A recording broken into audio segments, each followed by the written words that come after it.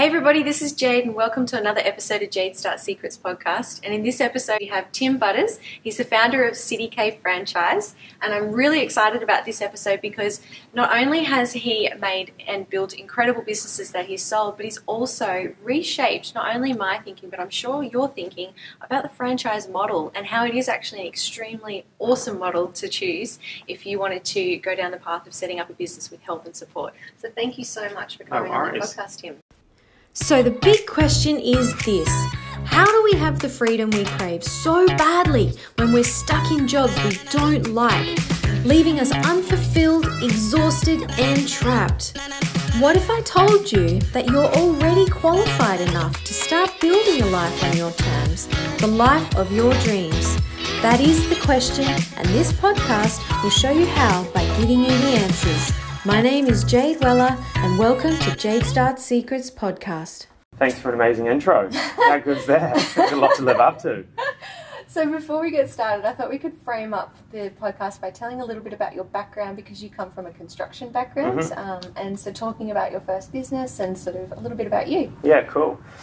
So I'm from Queenstown in New Zealand, and I left high school and got an apprenticeship. So I went out and worked for my father for a good 4 or 5 years doing the right thing, I guess, getting something to fall back on. I ended up getting really stuck in that industry, and I ended up moving to Australia and building a business here.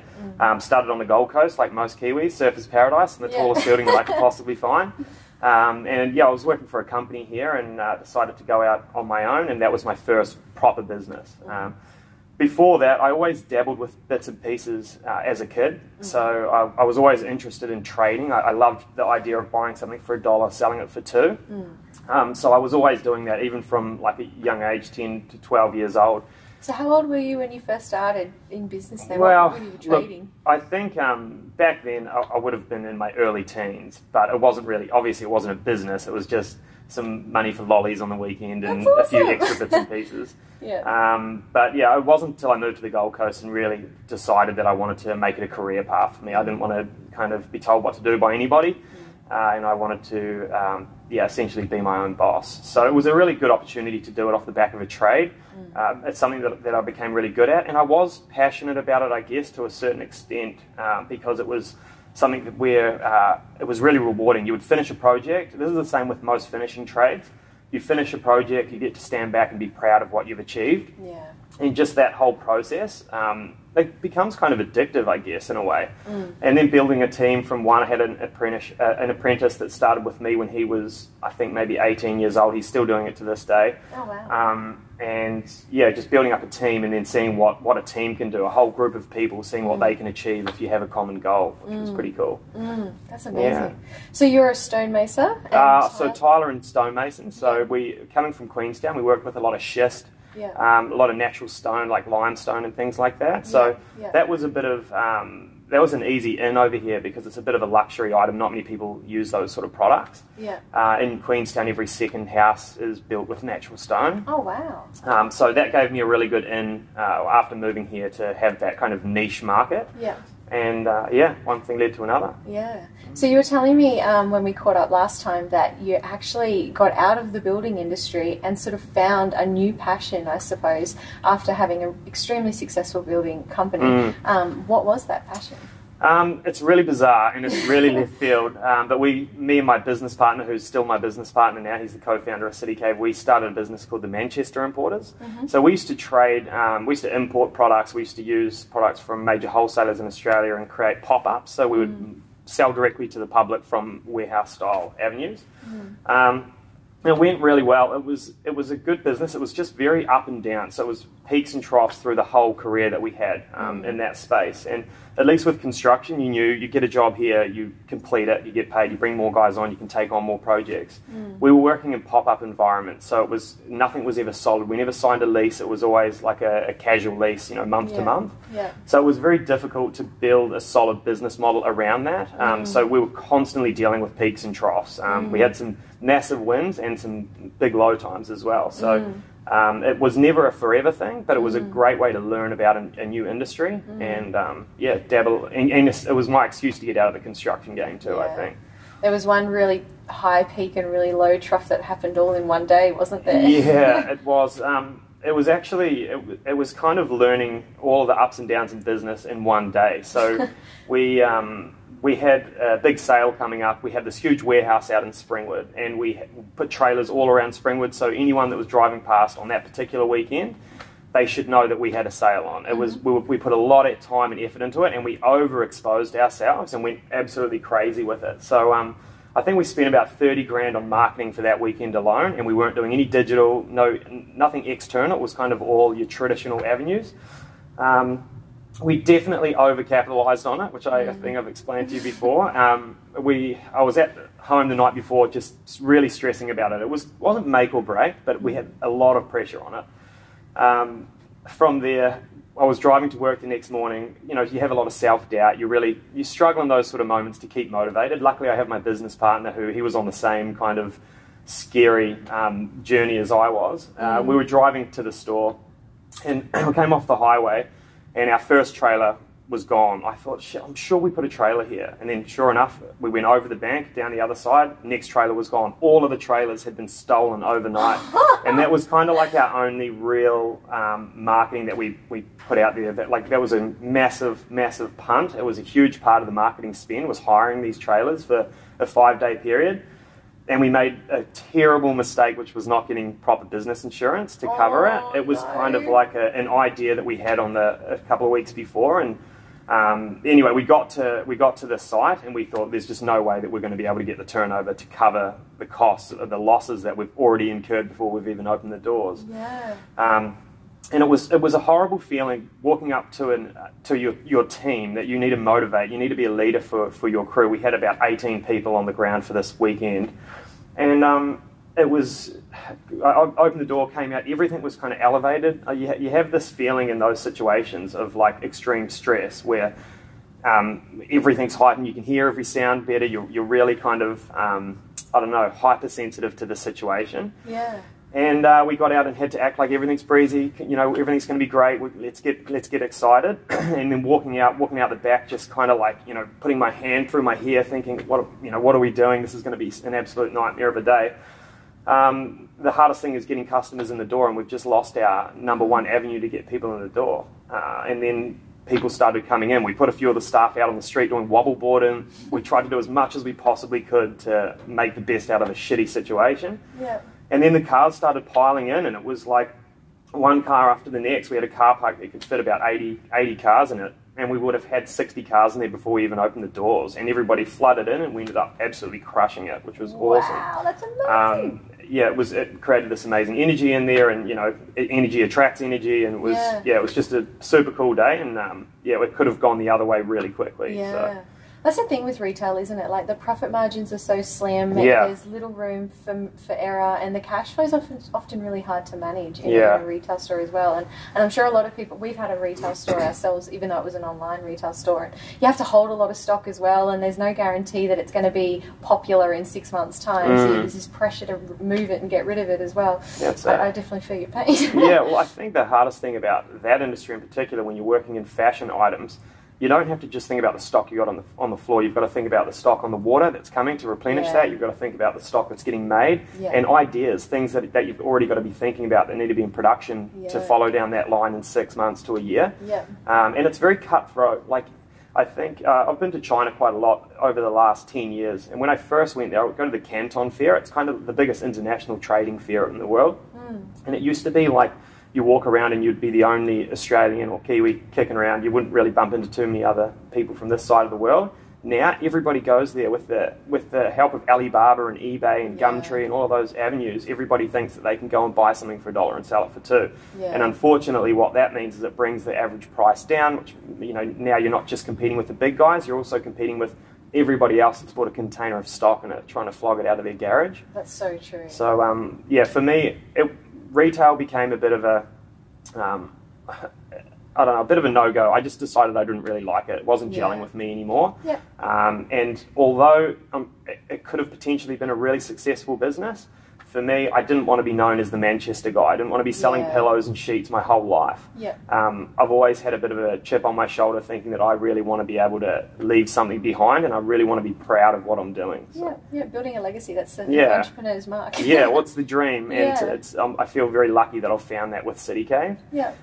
So you sold this Manchester business, and you sold it for quite a good price. So you left that business, and then you and your business partner were kind of like, what next? And so what happened after that? Yeah, it was a really weird time in my life. It was really bizarre. So I'd obviously thrown construction in the bin. Now I've thrown in the new business that I was pushing, and I just turned 30, and I had no idea what I wanted to do. It was the scariest feeling in the world.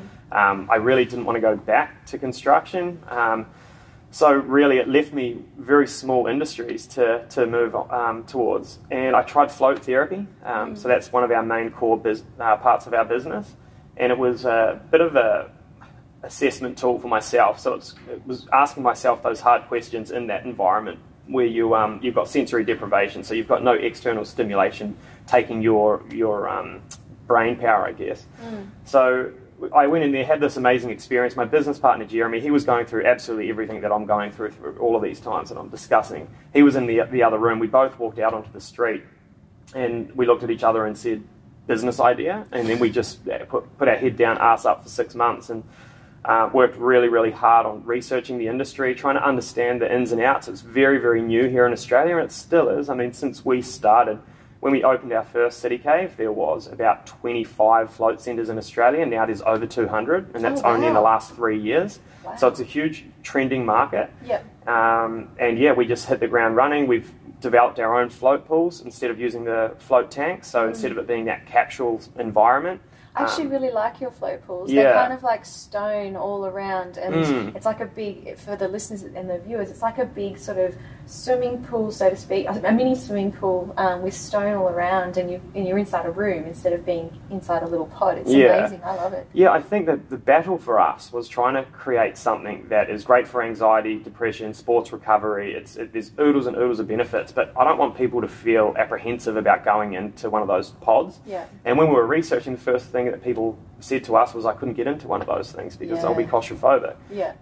So we needed to move that fear, and how do you try and create that sensory deprivation environment without having that closed capsule? Now we've got these full soundproof rooms, and we've tried to make it a little bit more appealing to the males out there as well. It's not so feminine. It's not such a day spa-y experience. It's more of like, it's enjoyable. It's nice to look at. It's Instagrammable. Everything has to be Instagrammable these days. And yeah, it's just taken off really, really well. Yeah. So you went from having one successful store, and then you guys opened up your second. And like everything that happens in life, when we take our focus off one and onto something else, the other tends to slip. And I remember you telling me, tell the viewers and the listeners a little bit about what happened there. Yeah, look, it's a really common issue when a business is growing, and I think that's why we went down the franchise path, because when we open a franchise, we kind of leave somebody in charge of it, and then we can move our focus onto the brand and trying to always look for new things that can bolt on to the business and drive that side of things forward. For us, when we moved from our first site to our second, which we still own in our 2 company stores, as soon as we took our eye off the first one,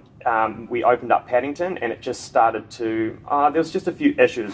When you open a business, you need to give it absolutely everything. You need to give it your 100% undivided attention. So as soon as you move that off your baby that's only been going up and running for a year, just lots of little stuff started happening. So it was a no-brainer for us to move into franchising, and it's just, as we grow, I become happier and happier with that decision, seeing the success that my franchisees are having, as opposed to when we moved and spread ourselves too thin. Yeah.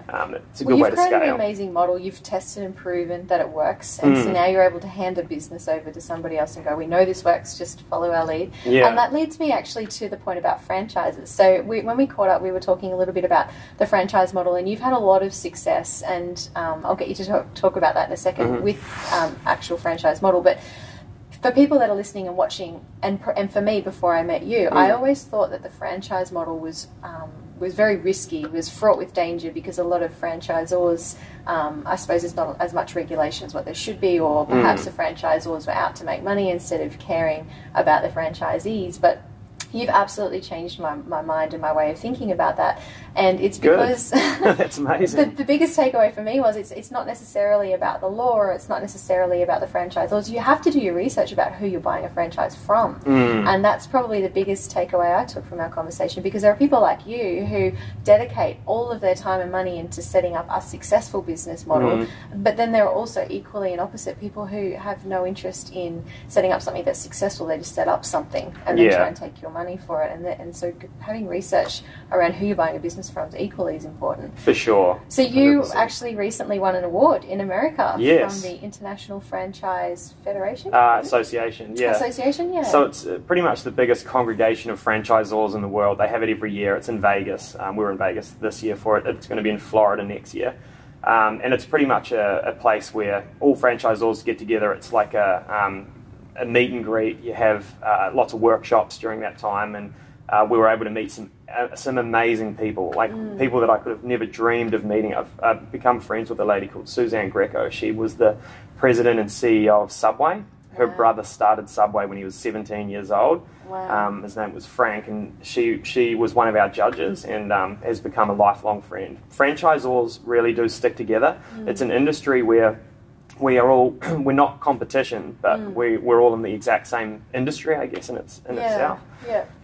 But yeah, it was really cool. Australia put us and another company called Core9 Fitness forward to represent Australia and try and win the Next Gen competition, which is anyone under 35. It's all franchisors from all around the world under 35 in like an emerging area. Yeah. So they put us forward with out of 2,000 businesses worldwide. Wow. We were there. We got down to the top 17 businesses. We had a guy from Kenya, Americans, we had people from all around the world competing with us. Then we got down to the top 3, and winning the top 3 meant that we got to have all these micro classes the whole time and prepare for the final day. And we had to get up in front of 5,000 people and pitch our business to 5,000 franchisors essentially. And then we won, which was super crazy and totally didn't expect it. We're the first ever international winners of it. Wow. And because Americans usually win it, don't they? Yeah, it's always been Americans. So typical. No, look, to be honest, Americans do franchising really, really well. Franchising, it started over there. It's the whole McDonald's kind of mentality where they look at it like it helps create the American dream. Wages are so low over there, like brutally low in America.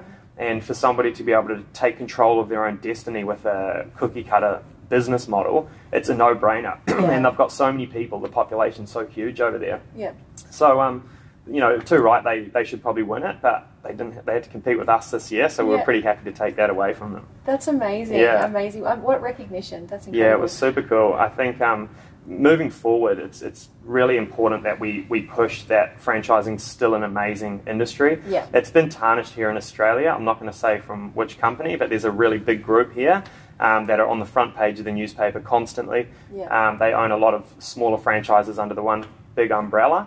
Yeah. And they're renowned for just trying to take from the franchisees. Yeah. For us, it's absolutely crucial that our franchisees are successful. If the franchisees are successful, then we're successful. Yeah. So it's really important when looking for a franchise business to buy into, because there is some really, really good ones here in Australia, some great fitness ones, some acai bowl ones, things like that.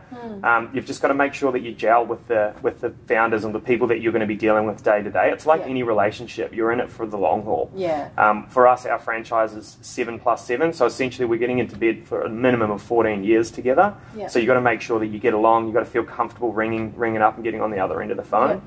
I actually really like what you do with your franchisees. You're saying that you get them all on group calls all the time, and you're often, it's like a mini mastermind, so to speak. You're fleshing out what problems they've got, what solutions they've found to a different problem they've had recently, and that's really good, the communication. And as we grow, I love that that's our community that's growing. Originally when we started with one store, our James Street site, we got really excited, me and my business partner, when we noticed that people coming through the doors, we were really helping them and they were leaving better. So they were coming in. It's about creating better quality of life. We're a place where people can kind of deplug from society and the craziness and just come in and spend some time with themselves. So every dollar transaction that we make, somebody's better off for it, which is amazing, by the way. It's the best industry to be in.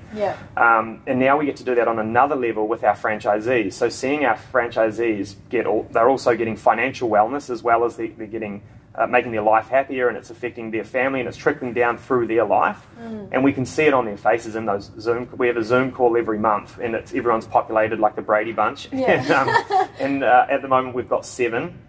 We want to have 100 in Australia, and we'll obviously start breaking those groups down into smaller areas. But everybody shares stories from the front line of their store, and everybody's problems are. It's easy. The business works. It's just about saying, hey, have you experienced this? Yeah, you have over there in Sydney. Cool, let's work out how we can make it not a thing here. So yeah. So you've recently opened up a store on the Gold Coast. Yes. And you had a very special You want to hear about Kelly Slater, don't you? That's Yes. amazing. And so he came in off the street on his own. Yeah, Kelly Slater, so cool. I was actually out with our lawyer, and we got the message through on Instagram saying Kelly Slater's just walked in. Walked in bare feet, super cool dude. He floats in, I think he said he was from California, and he floats at a place over there once a fortnight. And he came in, 2.4 million followers, and he did a big organic post, him and his wife, and said in his post that it was the best float that he's ever had. Can't wait for these guys to come to America. So that was huge. It's just been, this year, it's been month after month of just positive stuff, which is cool. So how do you, with the mindset, how do you deal with the mindset of having so much success happen so quickly? Like, does it just give you so many ideas? Do you just feel like you're so excited you just want to run around in every direction? Yeah, definitely. I definitely need to calm down a lot. I know that's how I would react anyway. Yeah, look, at the same time, we go through so much shit as well. We're constantly juggling. Like, business is a roller coaster. It doesn't matter how big, how successful, how amazing it looks from the outside.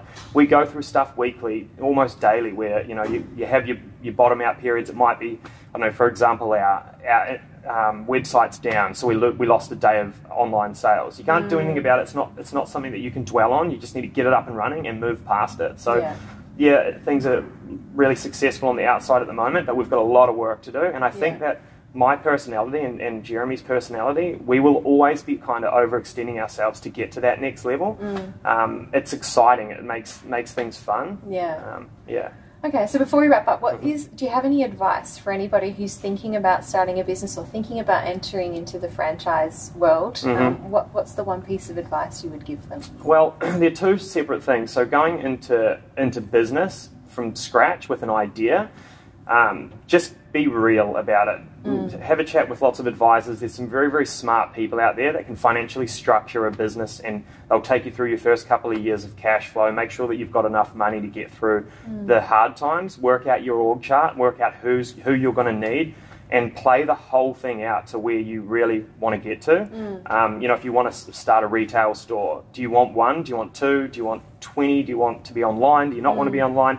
Absolutely work out absolutely everything and talk to your peers about it. I think the best thing for me was talking to my close circle. My mum, actually, a funny story, when I told her I was going into the float industry, she cried. She was like, what are you doing? They're from Queenstown, New Zealand. They had no idea what it was about, and I was trying to ooze like my excitement down the phone to her about, oh my God, I'm about to invest all my money into and she's like, oh, what are you doing to go back and be a tiler? It's you know, it's decent. So I take that on as constructive criticism. I never act exactly on what somebody kind of discusses with me, but it's really, really good to get outsiders' opinions. And that's pretty much how we formed the idea of not going with the traditional pods. We went with the float pools.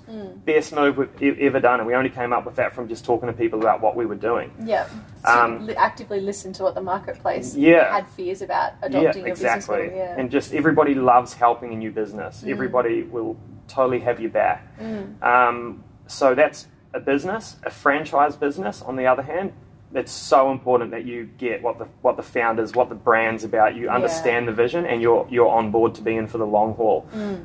You're becoming part of a community, part of a family, and they each have their pros and cons. But for me, moving down the franchise path, we wouldn't have done it unless we asked ourselves if that was available to us back then. Before we learned all the lessons that we learned, we would have taken taken that opportunity. So Well, that's extremely insightful. Thank you so much for all of your experiences and your stories. No worries. I hope that everybody's been able to gather something out of that. I'm sure you would have. And for now, then I think we'll go grab a coffee and start our day. All right. It's nice and early and we're in Brisbane, so Thanks, it's a good way to start the week. Okay. Cheers. Yeah, it's a good one, guys. All right. That's a wrap. Cool. Cool.